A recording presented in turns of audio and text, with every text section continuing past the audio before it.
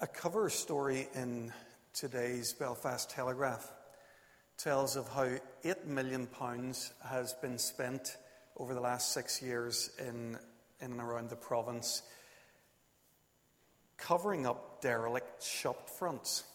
So you might know what I'm talking about here. I think you can see it when you're driving up the Newtownards Road out of town. You'll see, well, if you don't look carefully, you'll see lots of shops. But if you look carefully, you'll discover that these are effectively murals that have been painted on hoardings. I remember when I first saw them, I thought, well, that's nice. You know, it's a nice idea. It looks better than an empty shop behind it. But the truth is, once you become accustomed to those things, they don't really hide the reality from us.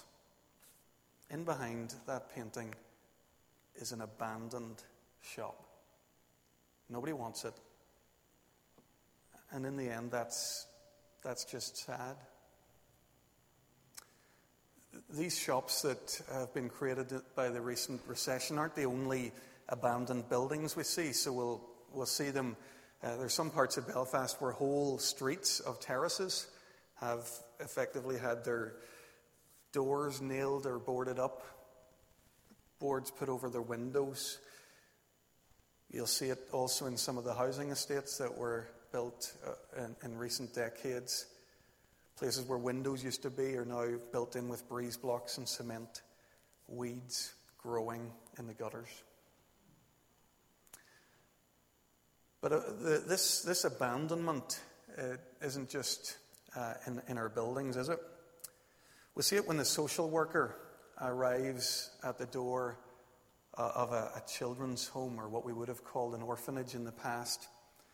In her big hand is the small hand of a 6-year-old girl. And as the adults speak and the girl's eyes look around these new surroundings, she hears the social worker whisper, "Abandoned. She was abandoned." And then there's the elderly woman in the nursing home, rocking back and forward in her chair, alone on her birthday. No card or cake or calls. The young husband whose wife suddenly decides that she wants to move on and takes her children with her. There's the employee, the loyal employee who's given 30 years of his life to service in the company. But in the next round of cuts, he's told that he is surplus to requirements. Abandoned by shoppers or by family or by a spouse or an employer. Those things are all terrible. But there's nothing like being abandoned by God. Let me read a couple of verses again, which Emma read for us a moment ago in that third reading. From the 6th hour until the 9th hour, darkness came over all the land. About the 9th hour, Jesus cried out in a loud voice, "Eloi, Eloi, lama sabachthani," which means, my God, why have you forsaken me?"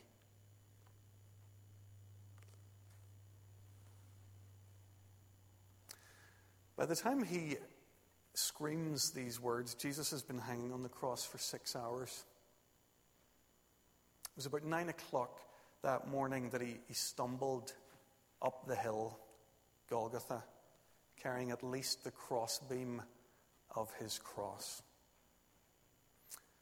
A soldier pressed his knee onto his forearm and drove a long nail through his wrist, then through the other, and then through both feet.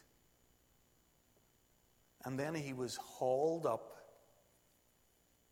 And as the Romans did that, they unwittingly put Jesus in exactly the place where he always wanted to be, between God and man.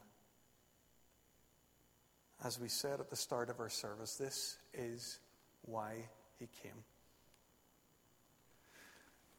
They put him up there to shame him and to ridicule him, and it worked. We're told in verse 40 of the chapter that we've been reading from here this evening about people who passed by insulting him. You were going to destroy the temple and build it in 3 days. Save yourself. Come down from the cross if you're the Son of God.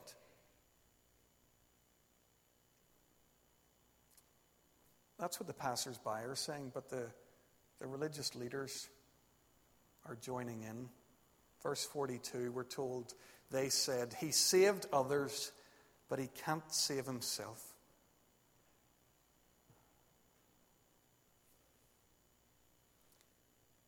The point's well made, actually, in that moment.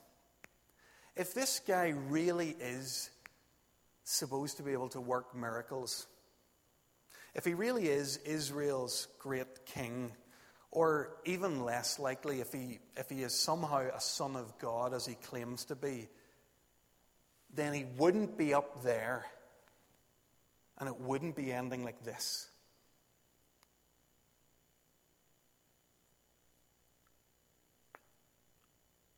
At midday, darkness fell. And it's as though a dark curtain has been drawn between heaven and earth. It's a supernatural darkness. It's not just a few momentary gathering clouds. It's not a brief eclipse of the sun. This is a 3-hour blanket of darkness, we're told. And people everywhere are asking, what's going on here? As far away as Egypt, the historian Dionysius notices the black sky. And he writes, either the God of nature is suffering, or the machine of the world is tumbling into ruin. Either the God of nature is suffering. Well, he is. Of course the sky is dark, because the one who's the light of the world is being killed.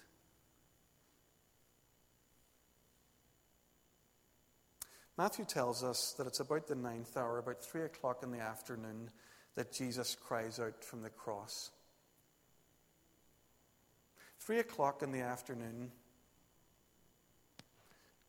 Do you know what happens at 3 o'clock in the afternoon on this particular day?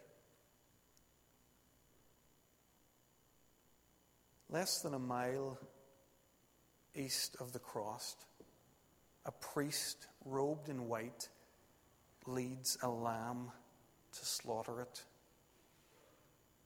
This priest doesn't realize that his work that day is futile. It's a waste of time because God's not paying attention to that sacrifice. All eyes are on Golgotha, on that Lamb, the Lamb of God who takes away the sins of the world.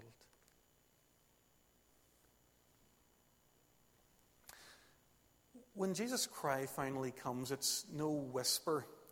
It's no small voice that he uses. Matthew says that he cries out in a loud voice. It's like a roar. So nobody standing nearby misses this. They all hear it. Jesus isn't embarrassed to say these words that he's saying. He shouts them. My God, why have you forsaken me? It's the only time in all of his prayers in the Gospels that Jesus ever refers to his Father as God.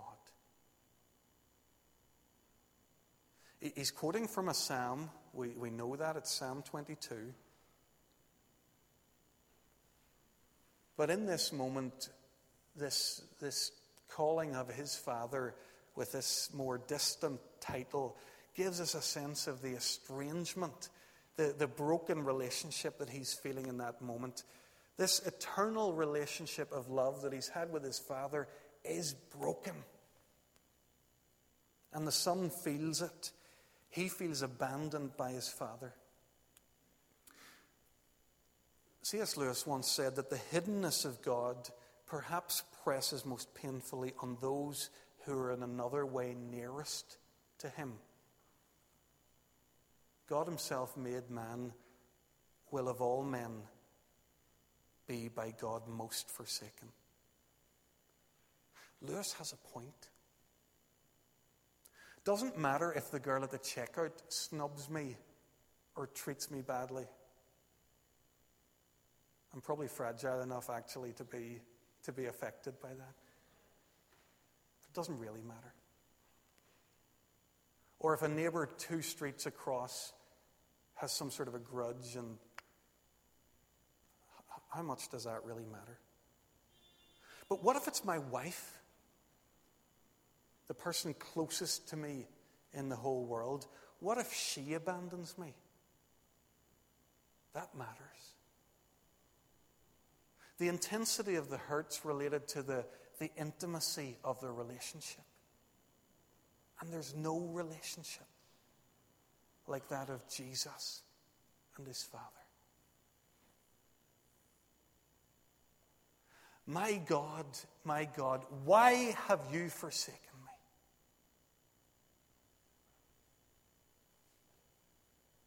Why did God forsake Jesus?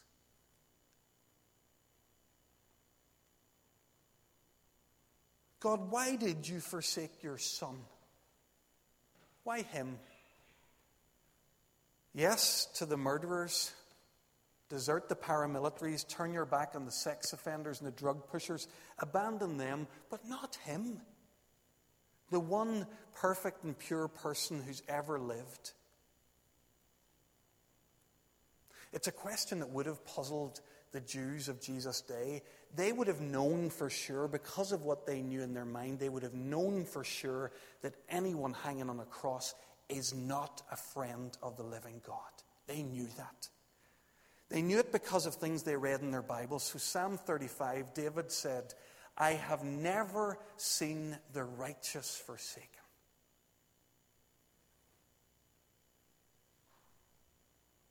Is David wrong about that? Or is Jesus not so righteous after all? How can you be perfect and pure and yet suffer like that on a cross? The truth is, in this moment, Jesus isn't perfect and pure. He's far from it. He's carrying a huge amount of sin, wrongdoing, evil. But they're not his own sins. In his first letter, Peter sheds some light on this question. He says, he himself, that is Jesus, bore our sins in his body on the tree, so that we might die to sins and live for righteousness. He bore our sins. That's why he's abandoned.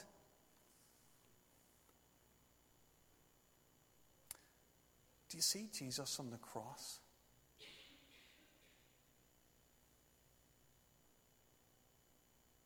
That's my pride and yours that puts him there. Do you see Jesus on the cross? That's the liar and the bigot, the wife beater, the child abuser, the murderer. Do you see Jesus on the cross? That's Adolf Hitler, Osama bin Laden, Saddam Hussein. We don't like to think of that. We don't even like to think of Jesus' name being in the same sentence as those other evildoers. But we have to. We have to think of it in precisely those terms.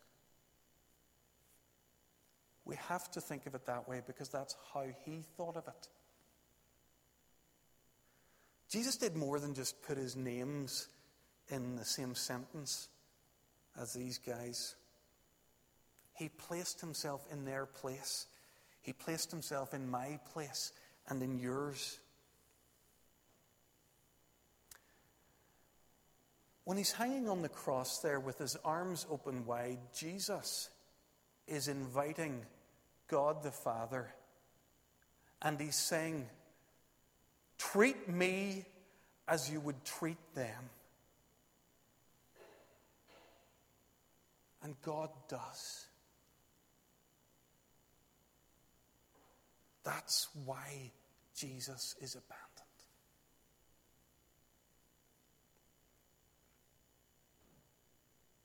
It's an act that at the same time broke God's heart and yet recognized his holiness. And the judgment that always falls on sin, that has to fall on sin because of who God is, falls on his own Son. So on that first Good Friday, God gives us the finest gift imaginable. God so loved the world that he gave his only Son.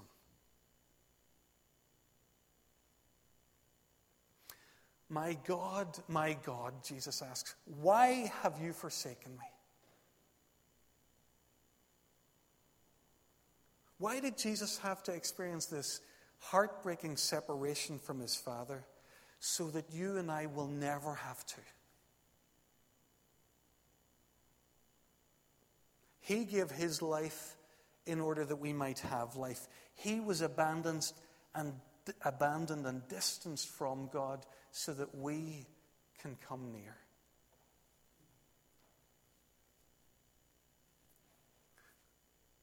Friends, it seems to me that a person who understands Good Friday will never live far from God. They'll run to him. They'll see what abandonment from God looks like. And they'll see the great, great lengths that God has gone to draw them near.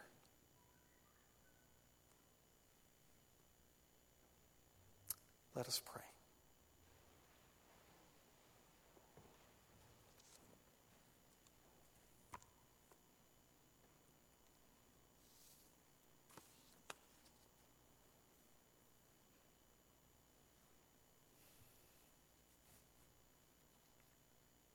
Father God, we can't begin to imagine the pain that you and your Son Jesus experienced in that moment on Calvary.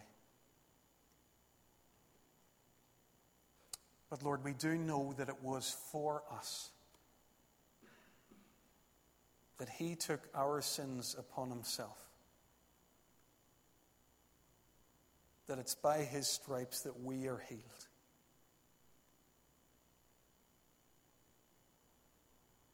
All your anger at human sin fell on your Son so that your grace and mercy might fall on us. Lord, we just can't do anything more than thank you and say thank you for Jesus. Thank you for his life lived for us and his death died for us.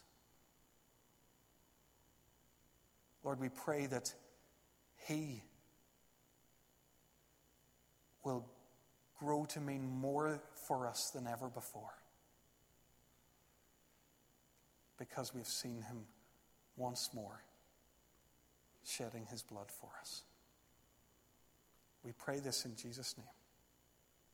Amen.